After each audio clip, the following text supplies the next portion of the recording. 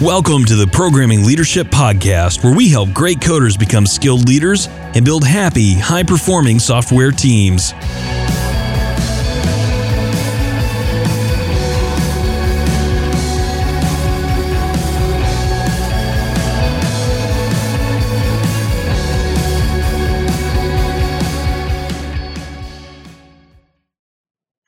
All right, welcome to the show. I'm Marcus, and this is Programming Leadership. I am so excited to have Heidi Helfand joining me today. Heidi is the author of Dynamic Reteaming, and that's the topic. We're going to talk about how we use our teams differently and better. And frankly, as I'm a neophyte, I'm just so excited about this. Heidi, welcome to the show. Hi, Marcus. Thank you. So happy to be here.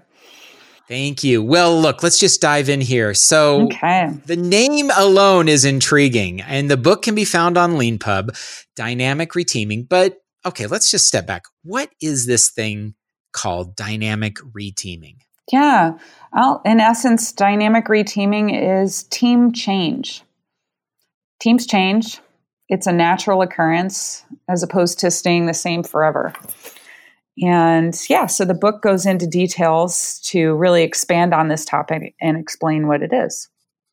So what are some of the kinds of change that a team might undergo over, you're right, that nothing stays forever, right? So let's say over a period of time, a year, or I'm imagining it can be measured in years. What kind of change are we talking about? Yeah, so I have been a part of different startups that have grown larger. And so a lot of my experience, I'm at the third company now. I've been at three very successful companies, from an early employee to hundreds, thousands of people. And what I've noticed is that, a lot of the literature that I would read in my roles, I started out in UX, got into project management, got into coaching throughout the years. And one of the things that I noticed is the best practice for effective teams, I would read about it and it would say, keep your teams the same or stable. And then looking back on my experience, I thought, well, my experience has been different. There have been a lot of changing teams. And so I became curious about that, wrote the book, Dynamic Reteaming, and did research along the way, not only from personal experience, but from interviewing colleagues around the world. And I found that team change happens really in 5 ways. Like there are 5 patterns to team change. And I think these are basic structural patterns. And so the book goes into detail about these, as well as why does this happen? Why do teams change? But it could be as little as you have a team and someone new joins, or you have a team and somebody leaves. I call that the 1-by-1 pattern. Another pattern is what I call the isolation pattern. Maybe there's an emergency in the company. Maybe there's the code isn't performing as we expected. There's some kind of crisis. Or maybe we have to move really, really fast and build something and get it out there and ship it to, maybe we have a competitive pressure or something. And so what you can do is you can form a team, put it off to the side, and let them run fast and give them process freedom. I call that the isolation pattern. That's the second pattern. Another pattern, which is very common in companies that scale or grow bigger, is what I call grow and split. You have a team, more people are hired in, that team gets kind of big and it splits in half, and then you have 2 teams. It can happen at larger levels like divisions or orgs. Like you could have a whole R&D organization split in half. I've seen that. Then there's the opposite of grow and split, which is the merging pattern. So you have 2 teams and they come together for a variety of reasons, and they're together as one team. And so that's the 4th pattern. And then the last pattern is what I call switching. And this is an exciting one because we as humans sometimes need a change. Maybe we want to work with different people. Maybe we want to learn something different and we want a different opportunity. So maybe we switch to another team. And so what I've found is that dynamic reteaming comes in these 5 structural patterns: 1-by-1, isolation, grow and split, merging, and switching. And in essence, when you're at a company and you have a lot of dynamic reteaming, it means that a lot of this is going on at once. I look back at my experience here, 2 years, Procore Technologies, all of these patterns have taken place in some way, shape, or form. And they happen at different levels. So we work in this kind of ever-evolving complex system. So there could be changes that feel very small, or one person in, one person out of a team, for example, or even like a switching pattern is kind of a smaller reteaming. But then you have the teams that grow big and split. So you can have all of this stuff going on, and the system, the whole kind of company can feel it's like very dynamic. And so these are reteaming patterns, and they're dynamic, and they're all kind of happening at once all over the place. And so depending on your company, maybe you have more change, maybe you have less change. Sometimes you don't want it to happen at all, and then it does. It's imposed from the top for a variety of reasons. It's probably not going to be a great reorg, or, you acquire a company. It's not necessarily going to be, the decision of the people, whether this happens, and it's just not appropriate. So sometimes the changes happen and then we deal with them. Other times we catalyze the changes. Maybe an individual needs something new, so you coach the individual, or maybe the squad, the team, they feel like they grew kind of big. Like, well, how could we be more effective? I've seen things like that. So the book talks about all these different things, and that's really interesting. Thanks. I want to. Can I interrupt you Definitely, here for a minute? Because and please cut my me head off, is spinning. Once I get going with this stuff, it's kind of like one thing leads to another. I want to take just a moment and thank my sponsor, Get Prime. Get Prime has sponsored the show, not just because they're fantastic people, but because they really believe that leadership in engineering is about people. It's about conversations. And Get Prime is a platform that allows you to have better conversations with people. Yes, it has lots of other benefits. You can probably plan better. You can see metrics about individual performance. But let's just take that one idea about individual performance. Whenever I talk with a Get Prime user, and by the way, lots of my clients are Get Prime users, they always tell me how surprised they were at what was really happening on the team. See, it's really easy for you as a manager to observe generally how people are working. You can look at PRs. You can look at who's assigned what tickets. You as the TLM, the software engineering manager, you get a notion for what people are doing. But there's always these beautiful surprises about who is really performing well and who's secretly struggling, about who's the person that's saving everybody's bacon through fixing a lot of stuff behind the scenes, and who is absolutely doing all the PRs. This kind of data lets you move from looking at people as just, well, they're all engineers and they're all kind of doing engineering work, to seeing exactly where each one of them is strong and has opportunities to grow. And that's why I love this tool so much. I believe that new and surprising conversations come out of data, that when you can sit down with somebody and start to understand and intuit why things are happening, you're going to create even better quality of exchanges. And by the way, here on this show, we talk about the fact that leadership is what keeps people connected to their work and prevents turnover and keeps them motivated.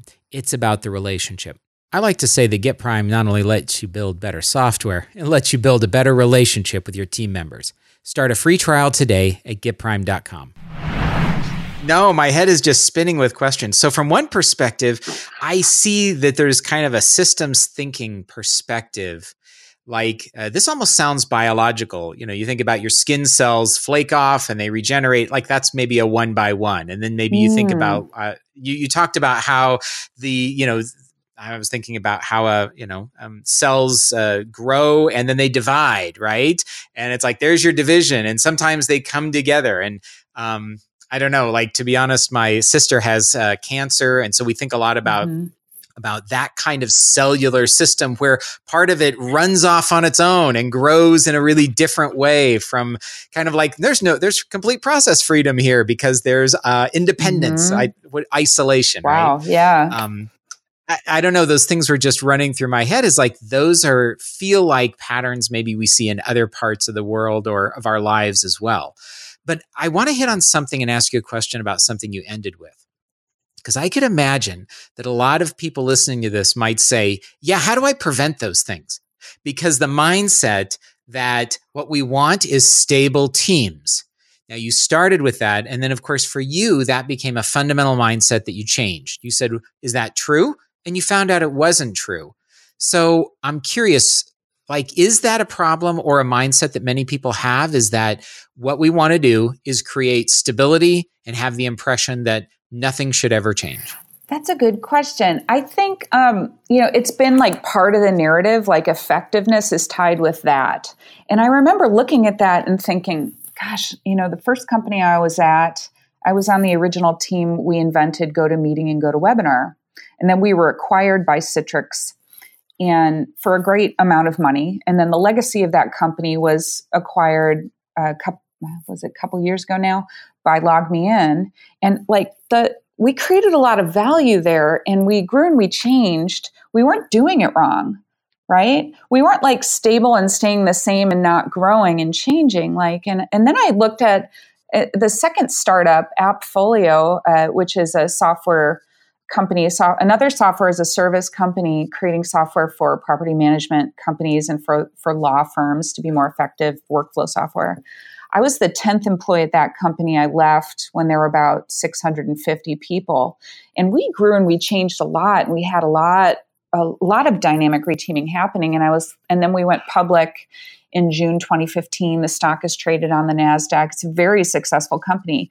That company didn't have fully stable teams either. And so when I would read some of this literature, like by Hackman or he wrote a book, Leading Teams. And, I appreciate the research and I respect a lot of the research, but I looked at that and I was like, wait, if I remember at one point, another Agile coach and I, Paul Tevis, we were like almost trying to like fight some of the changes that were happening. And it was really kind of counterproductive to the goals of the company. We would read that the most effective teams would stay the same, but trying to like really keep that as a constant was almost like counterproductive. And it was kind of like it was more effective to kind of go with the change and try to be more effective with that change. And so that's where like the shift is. So it's kind of like if people want to keep their team the same and they're doing well and they're shipping value and the customers are delighted and it's an enjoyable experience and people are safe to express their opinions, like keep that team the same. Like it's fine to want to keep things the same, but it can be really counterproductive if your company goals are to grow and expand rapidly, globally, multiple markets, 20 people hired next week. Like to try to like be counter to that is not where I would focus. I would focus rather on, okay, if you have these teams that are merging together and then they're reteaming on the priority of work, how do we make that more effective when the teams are changing to kind of reform based on priority? Well, I would try to gel the whole team. So if we have teams that are merging, get that community to know each other, care about each other, then the work later is easier. Come with some team norms that we can replicate across these different teams so that when we change, there's still some constants. There's I think we pronounce her name Ruth Wageman, or Wageman. She writes about, she's at Harvard. She writes about having role clarity. Like if you keep the notion of the role constant, then when teams change, there's that kind of scaffold in there that it makes it easier for the people. So I think it's kind of like, let's acknowledge that if we're in an environment that has changing teams, we can do things to amplify and get better at that, as opposed to focusing over here, trying to keep it all the same. It's like kind of not where I would focus. So I had that insight and kind of dug into that with this book. Well, how do we make it easier? Things are going to change. And I think that fundamental idea of things are going to change. I mean, I'll use another metaphor now. It reminds me of when we were raising our kids. And because when you look at your kids at any point in time, especially when they're like grade school or something, you think, oh, this is exactly where we're at. And it's probably going to be like this forever. And I really wouldn't want it to change too much. And so as they grow up and the system of a family starts to necessitate some change, sometimes it's very hard. And some people in the family want things to stay the same, like mom and dad. And some people in the family want things to change, like an 18-year-old son who is just itching to get out of the house and onto his own. There's that kind of tension there. Yeah. And so it seems like Very if, interesting. but I guess looking back on it, I can recognize that I wish I would have sort of seen the circle of life. And I think imagining like, man, things are going to be changing. And instead of pretending that they're not, and maybe this, you mentioned you've been at Procore a couple of years and you've seen all these patterns. I could imagine that instead of pretending they're not, which is a common thing, or wishing they weren't, I feel like you've got these really great ideas for how to make this change less painful, and how to, I don't want to say create change for change's sake, but how to just be sort of real, get real with the changes that are occurring. I was curious, does it feel, go ahead. What are your thoughts on that? Well, I don't know if you noticed in the book, I use a metaphor. You were talking about biology earlier. I use a metaphor of like an eco-cycle. I'm just kind of holding up the photo of an eco-cycle. I have seen that. By the way, if you're listening to this at home, we're sharing video and we're both very animated. And so we'll put a link to that picture. Maybe she'll allow us to scan it in and put a picture on the with the show actually, notes. your listeners can have access to a chapter from my book, and I believe this picture is in there. It's a photo of an eco-cycle. Thank you. That's at my website, HeidiHealthfan.com as well. But like a metaphor, I think, for team change is really like an eco-cycle. Like just if you were just talking about like growing up in a family, so you have like birth, adolescence, maturity, and then we have death, right? Birth, adolescence, maturity, death. Like in this eco cycle, which I learned from friends in a community called Liberating Structures, who learned it. You love Liberating Structures community, Keith McCandless and Fisher Quad, a wonderful community. Henry Lift-Manowich, they wrote a book called Liberating Structures. They apply this eco-cycle concept from these researchers that wrote a book called Panarchy, Gunderson and Halling. Anyway, an eco-cycle is a really great way, I think, to look at teams, because I think in the beginning of this podcast, I was like, teams age and change. You'll have the birth phase of a team. Maybe they'll get into adolescence, and then who knows, they'll go through and they'll have a disruption. Almost like the death of a team, like teams disband, teams dissolve, or sometimes they change, they get disrupted. Suddenly they have 3 new team members that join. And then you have to kind of kind of integrate them in the team. So I found that team change is a natural occurrence. Sometimes we want it to happen, sometimes we don't. There is a tension. Some people might prefer more change, some people might not. You were talking about raising, kids. Maybe the adolescent, the teenager wants more change than is present right now. I have a teenager. That's a great. So that maybe that sounds familiar. Yeah. So I think it's a useful kind of lens or metaphor. We have, looking at kind of forest ecology, when you have a forest that grows really, really dense, sometimes it gets disrupted with a wildfire, new seeds are emitted, and then there's sort of a renewal. So I think teams can get kind of renewed as well when they change. I mean, people can for sure. If you're stuck on one team and you're there for 2 years, you might really, really want to change. And then once you get it, you might feel a sense of, wow, I'm reinvigorated. And it could be because of the content. Absolutely. It could be because of the people. It reminds me, there were a lot of times when I would have teams as a manager and we would hire a new person. And this is kind of your 1-by-1 pattern. So we add someone, but I, as the manager, neglect to understand the real impact of that.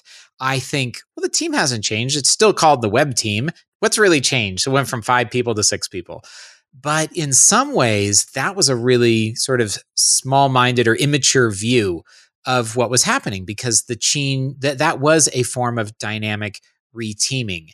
And yet I didn't really acknowledge it, and I didn't have a way to understand it. So I pretended it, quote, wasn't a big deal. My team members didn't always feel the same. Do you have suggestions for how we can introduce like a 1-by-1 change in a way that is less chaotic or maybe feels more safe? Yeah, definitely. I think, it's almost like a reteaming at the edges. It's like a smaller kind of reteaming that's less in your face than if like a team totally busts up and the people are reallocated elsewhere, which is a lot more kind of severe. I think, it starts, way back to like seeing a need for hiring. Maybe the team feels like they want to have more people join, or maybe it's someone else's idea. The team needs to know about the hiring and have kind of participation and a stake in it. I feel makes it easier. Maybe they participate in the interviews. They have a stake into who they're bringing in their team. That, is I think a really a good kind of lead in. If you think the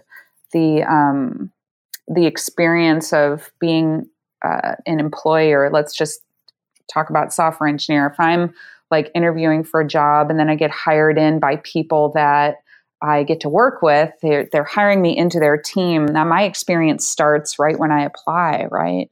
And then, maybe it ends eventually when I leave, but there's like a user experience there, kind of like we do for our customers, but let's look at the engineer experience. And right. So I've seen for years, people have mentoring systems where with pair programming, you help to bring an engineer up to speed and help them get set with their dev environment, learn kind of the customs and the norms of the place.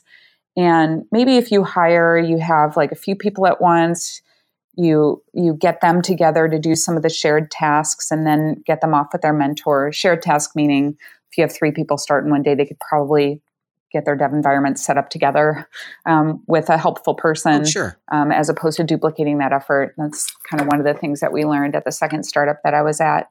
One-on-one mentoring, we use that pattern for many years at the second startup I was at, and then kind of had more formal onboarding. Procore, we hire a lot of people at once. We've had very large hiring classes lately, and we have a very sophisticated onboarding program. They announce all the hires on LinkedIn and show photos of the classes of people coming in, and we meet with them during our lunch. We have company lunch every Wednesday, and people get integrated into the teams. And we have onboarding that's within our engineering group, product management, whatever group that we have another onboarding program. So it's almost like it's very predictable how we do it at Procore. We've gotten better and better at it. It's very collaborative. I think the other thing with onboarding new team members, I was with a team the other day, and some might think, well, to be a mentor of a new hire starting, maybe I need to be at the company for a long time. And I remember even at the second startup I was at, we found that someone that has joined and has been here a couple of months can make an excellent mentor to someone else because they're closer to that experience of being a new person. They might have a different sort of empathy. So I wouldn't. Right. Sometimes I think people might want to limit, like a mentor has to be at the company for a certain amount of time, but I would kind of challenge that. And, it's a great path to becoming maybe even a manager if you become a mentor. And so you can kind of gain skills to support people. There's that. If you have a team that is set and you add one new person in, it's almost like the entrance of that one new person might not drastically change the processes in place. You do have a new team system, though, because that new person brings new ideas, their background, their personality. And depending on how maybe introverted or extroverted that person is, it could feel like a really big change if they're kind of a larger-than-life person, like very vocal. Or it could feel like more of a quiet change kind of coming in. And so, with the one-by-one pattern, it's kind of like, it's more about like bringing a person on board. I guess they call it like onboarding. You're bringing them on the boat, right? And the boat isn't really changing that much. But sometimes when it's more than one, it might get the whole team to like talk about, well, how do we want to be together as a team, and what does success look like? It's really a good opportunity to reset your team. Even if you feel like it's a small change, it's a good point in time to get the whole team together, at least for 2 hours, and talk about what does it mean to be a successful team? Who are we as people? I'm working with an engineering manager tomorrow who's doing a market of skills activity, which people get together. The idea, again, these are 2 teams that are merging together, 2 or 3 teams in this case. It's a merging pattern. We have a new community of people coming together. Well, who are we? If you can gel the whole, forming, storming, norming, performing, Tuckman model, right? Yep. If you buy into that, and it's a catchy model, right? Maybe if you have a community of people that's going to reteam according to different initiatives, and that's going to happen, just try to get that whole community of people to know each other, and then later the switching is easier. So we're doing a market of skills where people come together. They each make a poster and they share, these are my hobbies. These are the skills I bring to the team. This is what I want to learn in the next few months. And this is what I offer to teach you. And so it's a very quick way of sharing kind of the basics about ourselves. It breaks the ice. It helps people find common ground. And then I find doing things like that, again, it depends on what the team wants to invest. I don't hold teams hostage in any, stay with me for 2 days and we'll gel your team. It's expensive. It's not realistic. We'll spend a couple of hours, maybe do an activity that resonates with the team. I always kind of test it out. Hey, do you want to do something like this? And yes or no. And what about this? We find something, get together for 2 hours, foster the relationship building. And then it really goes a long way. So that's some of the real stuff that I do here. I love it. I'm imagining one of the teams that I'm sort of just remembering back to a time when I brought someone into the team and I didn't recognize that there was a team change because it just seemed like adding one person. And my assumption was that the one would conform to how things were. Well, we were already a team. We were doing things. And I think there's a sense of that. The one is doing the conforming to us. But what I didn't really ever ask was, what does it mean for us as a team now that we have a new member? And I think that same thing happened when one left. I thought, well, we're down one, but it's not that big a deal. We'll just keep doing things. But had I gotten the team together and said, what does it mean for us? And how do we want to work together now that we're smaller, now that we lack that person's perspective, now that we don't have their skills? I think the team may have said, well, you may not be aware, but these 4 things that we do, that person was really internally leading the charge on. And maybe we either need to alter how they're doing them, or someone else needs to decide to step up, or we need to ask if it's still important. But I never did that. And so I made the assumption that things were just going to stay the same. Well, actually, and what you're talking about is super important. So that's the other part of the one-by-one pattern. People leave. And talking about that and acknowledging it is critical. I was with a team, I don't know, 4 or 5 months ago. And it was a team that had split in half, and the product manager had left to go to another opportunity, and there was a new product manager coming in. And so I was there to help kind of reset the team in that situation. And we talked about, I learned this from Organizational Relationship Systems Coaching, which is ORSC. The company is called CRR Global. Yeah, CRR Global. Yeah, I can, CRRglobal.com. So I'm trained in coaching teams as systems through ORSC.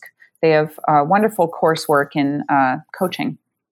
Anyway, one of the things that you do is you acknowledge the change, right? That person left. This product manager, very unique character, very inspiring.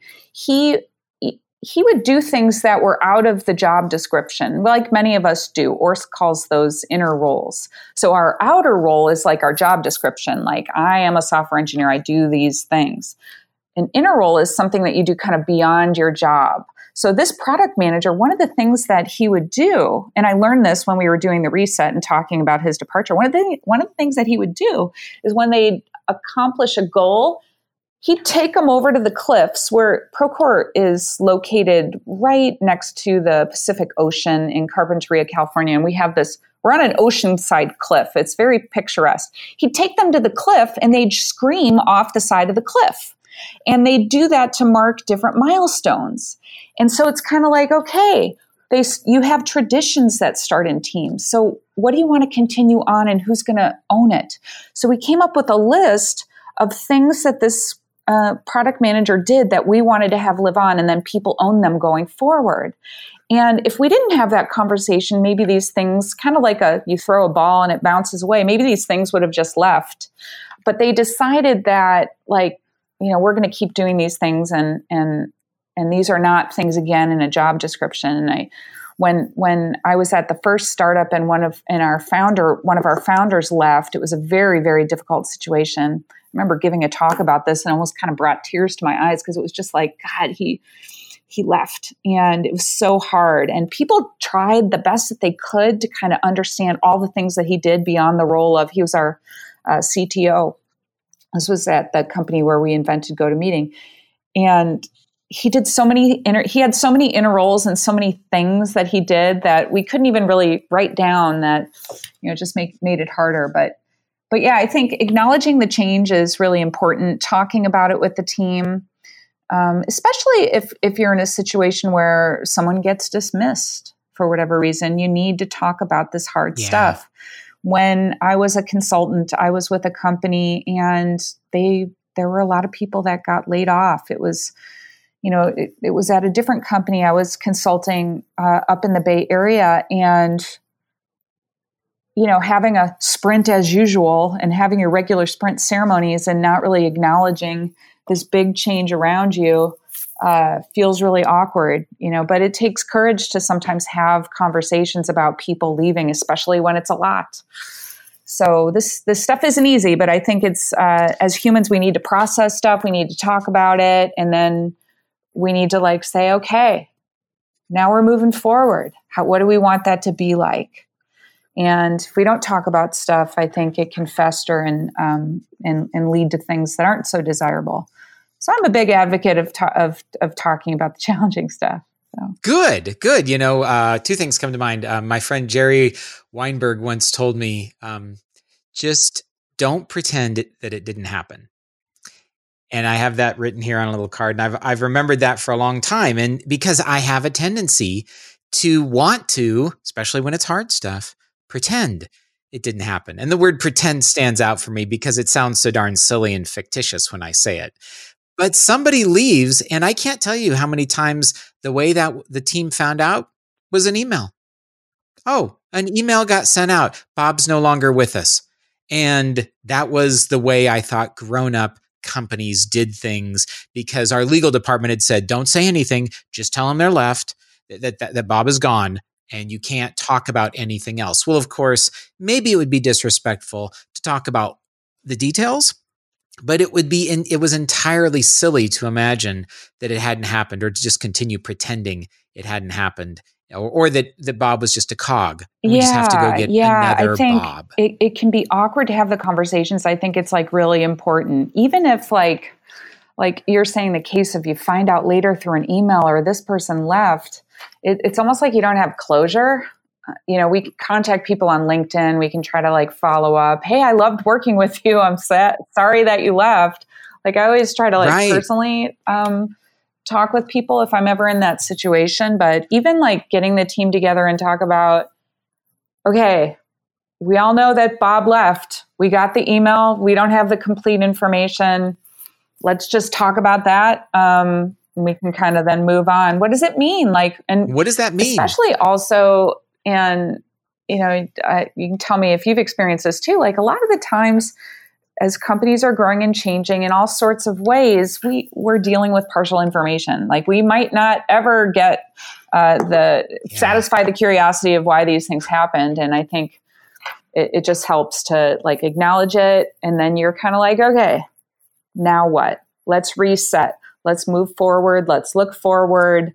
Maybe Bob did this one role, and we're going to have to work a little differently until they hire somebody in to replace Bob. And I think, or maybe Bob did an inner role, and you can never hire someone to do that. So the team has to then make a decision. Do we like screaming off the cliff? Mm-hmm. We now know how to do it. Do we continue? What does it mean if we do? What does it mean if we don't? Maybe we never really liked it anyway. Yeah. So let's do something different. And so that's the other side of one by one, right? Sometimes we're glad they're gone. Depending on the person and the situation, maybe they were disruptive. Maybe we had worse problems when they were there. So sometimes we're glad they're gone. And it's a very real thing. People don't talk about this very much. Sometimes when I'm giving a talk, I have a picture of a ghost, right? So like a ghost roll. Sometimes they linger on like a ghost. Like it takes a while to sort of shake them off. It's another Orsk concept, like a ghost roll. Sometimes they do linger on. And then after a while, it fades out and you're on to like a new normal. So how long is your memory of the person? How long were they disruptive? We all, hopefully we all don't. I have memories of, sometimes we're working and we perceive the other person as very challenging. Sometimes the punchline is that, no, you're the difficult one, not that person, but feels like they are. Everyone brings joy, some when they come and some when they leave. There you go. That's reality. That's reality. So I want to ask about these, the inner roles, because you mentioned market of skills. I thought that was a really beautiful, really cool way for teams to get to know each other. Do you advocate for teams to sort of create an inventory of inner roles or to talk about those things in a more open way? Because maybe there's things the team really depends on, and the team norms and cultures are undergirded by screaming off the cliff or something. Is something that we talk about, or are inner roles just something that we just know are there and maybe we shouldn't openly discuss? I think it really depends on the situation. Like I view, like, how do I provide value as a person coaching teams? Like I have an inventory of like all these different activities that I can do, and I come across a situation, and then I might make an offer to a team. Hey, maybe we should do an activity around inner roles because of this. What do you think? And then they'll be like, yes or no. So that's kind of like how I operate. I don't have like a set thing that I do with every exact team, because I think teams have different needs and you want to do things that are appropriate. So it's not like poorly done foreign aid. So you want to make offers and see if they resonate to kind of get teams from here to there. So because people should elect to do things. Yeah. We're not going to infantilize I them. really just like a lot of the work that I do, I function at Procore like an internal agile consultant / coach. So I'm pulled in. I work on more of a pull system, and then I kind of make offers, see if they resonate, and then I kind of deploy the service. I don't know if that answers your question or if I meandered away. No, I think it does. Sometimes I do an inner roles thing if it's somebody left and what do we want to carry on. But you could do it when you have a team that's starting up again, or you could do it with, like. I'm imagining even teams that have now worked together for a year, they have a culture, some norms, but that doesn't mean they all understand what contributes to those things. Even though there's a lot of unspoken bits of support and relationship and things like that happen. Yeah. So I don't know. Maybe I'm just sort of latched onto that idea. I'll do a little bit more reading. I will say that I did work with a coach who he would have the teams invent inner roles that they wanted to occupy going forward as their team. Like somebody's going to bring the bagels on Tuesday, or someone will get the donuts, or somebody will get us all together for stand-up. Maybe it's not in their job description, but it's something that they wanted. So you can invent I think them. I've heard of teams. Yeah, I think I've heard of teams that do something where it's like, what's your super secret identity? Like we're superheroes. And so, yes, the job description. On the outside, I'm a Rails engineer, but inside, I'm the team cheerleader. And I'm going to be the one who's always, trying to give everybody high fives and be the encourager. Yeah. So it could be a very creative activity to do with the team.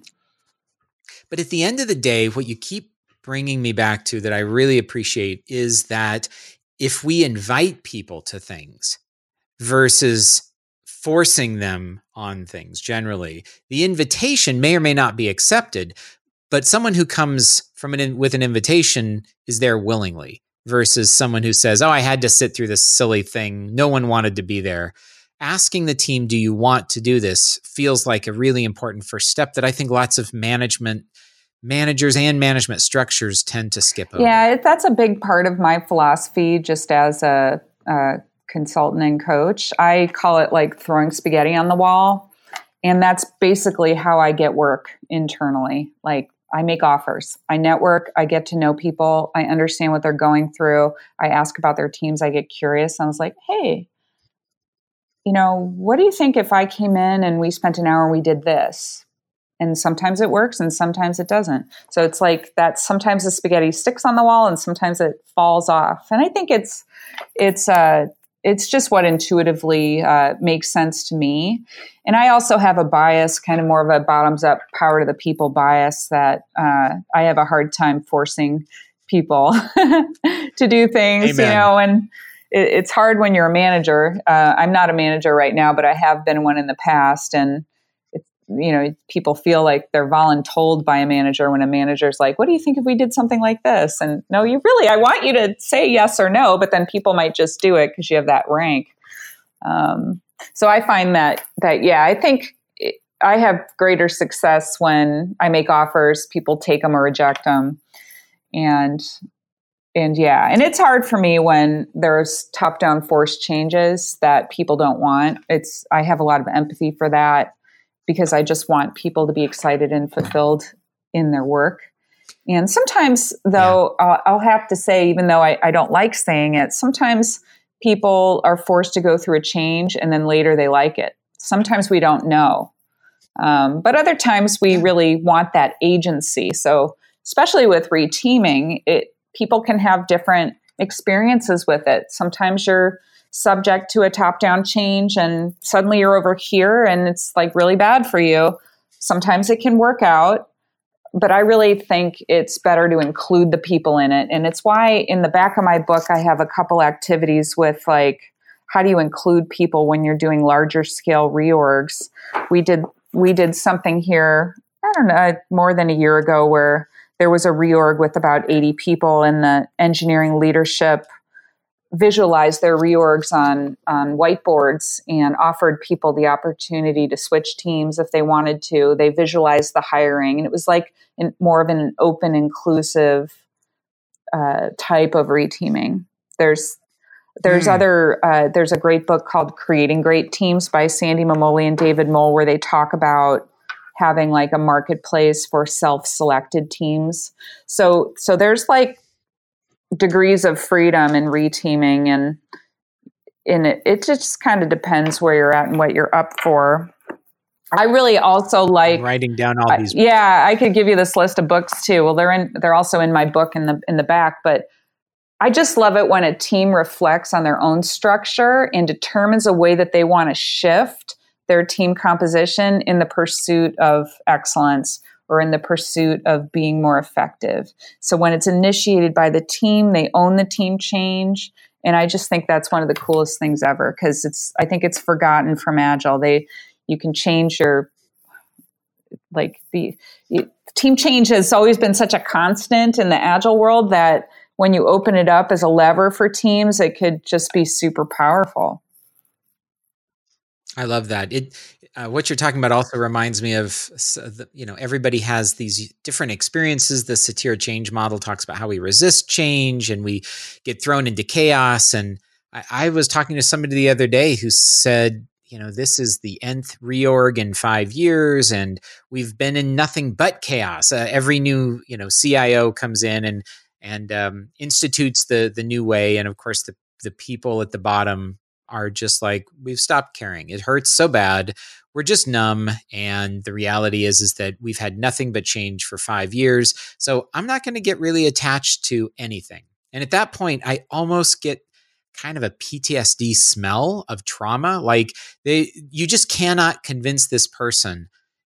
And I feel bad for the new CIO who's come in or something. And like they have all the best intentions. But the reality is that this team has been so hurt by the constant rate of change and the way change has been forced on them that I doubt that CIO will be very effective. And it's not their fault, but because they don't recognize it, they don't step back and say, let's just stop all the change.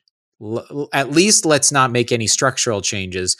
And let's figure out where we're at, because everyone's disoriented. Sounds like a lot of reteaming by abstraction. The people making the decisions are way up here. that people feel like they don't have any agency, and it's like a lot of thrash. It's happening over and over and over. And yeah, I mean, that's a recipe for disengagement there, right there. I think people need to feel like they have ownership, that they have, like they can contribute to the development of the organization. And I, feel very strongly that we can have collaborative organizational development, and recognizing that can really be a superpower for your company if you include the people. And I love that you said, why not give the team the change lever and be asking them, what do we need? Who would you, maybe it's uncomfortable to say, what would we subtract? But the reality is that what we thought we needed when we started may not be all that we need, or it might be too much that we have. When I usually go on a long car ride, I pack as best I can, but invariably some of the stuff I brought, I won't end up using. And maybe I'll throw it away, or maybe I'll just keep it in the trunk. But I think that ability to change is what brings excellence in buying. Yeah. And, in the book, there's a story by Christian Linwall, who's with Spotify in New York. And he talks about giving the people the ability to choose teams. It's where my company learned how to reorg with whiteboards when we did it that time. He did it at Spotify with an infrastructure tribe he was working with. And he said, why not give the problem to the people? We've solved more difficult problems as engineers before. And I always remembered that, because it's like, how respectful is that? Like, we can have some opinions about how to change our org, and it impacts our code. Like, if you believe in Conway's law that the organization of the people and the communication between the people is mirrored in the code, well, why not give the artisans, the crafters, the people that are making this incredible software for our customers, why don't you give them participation in how we're going to grow and change? I feel really strongly that to include the engineers, and then as people become, I love that. If people become engineering managers or architects or whatever, they become the people that are going to make team change decisions. It's like, well, don't forget you're including the people. Well, Heidi, thank you so much for being on the show. This last phrase you said is going to ring through my head. Why not give the problem to the people? We've solved harder problems than that. Heidi, where can people find you in the book online? So the book is going to be on Amazon.com in August. And it's also on LeanPub. You can find me at HeidiHealthand.com. My Twitter is at HeidiHealthand. You can email me, Heidi.Healthand@gmail.com. Wonderful. We'll include all those links in the show notes. Thank you so much for being on the show with us today. Thank you for listening to Programming Leadership. You can keep up with the latest on the podcast at www.programmingleadership.com and on iTunes, Spotify, Google Play, or wherever fine podcasts are distributed. Thanks again for listening, and we'll see you next time.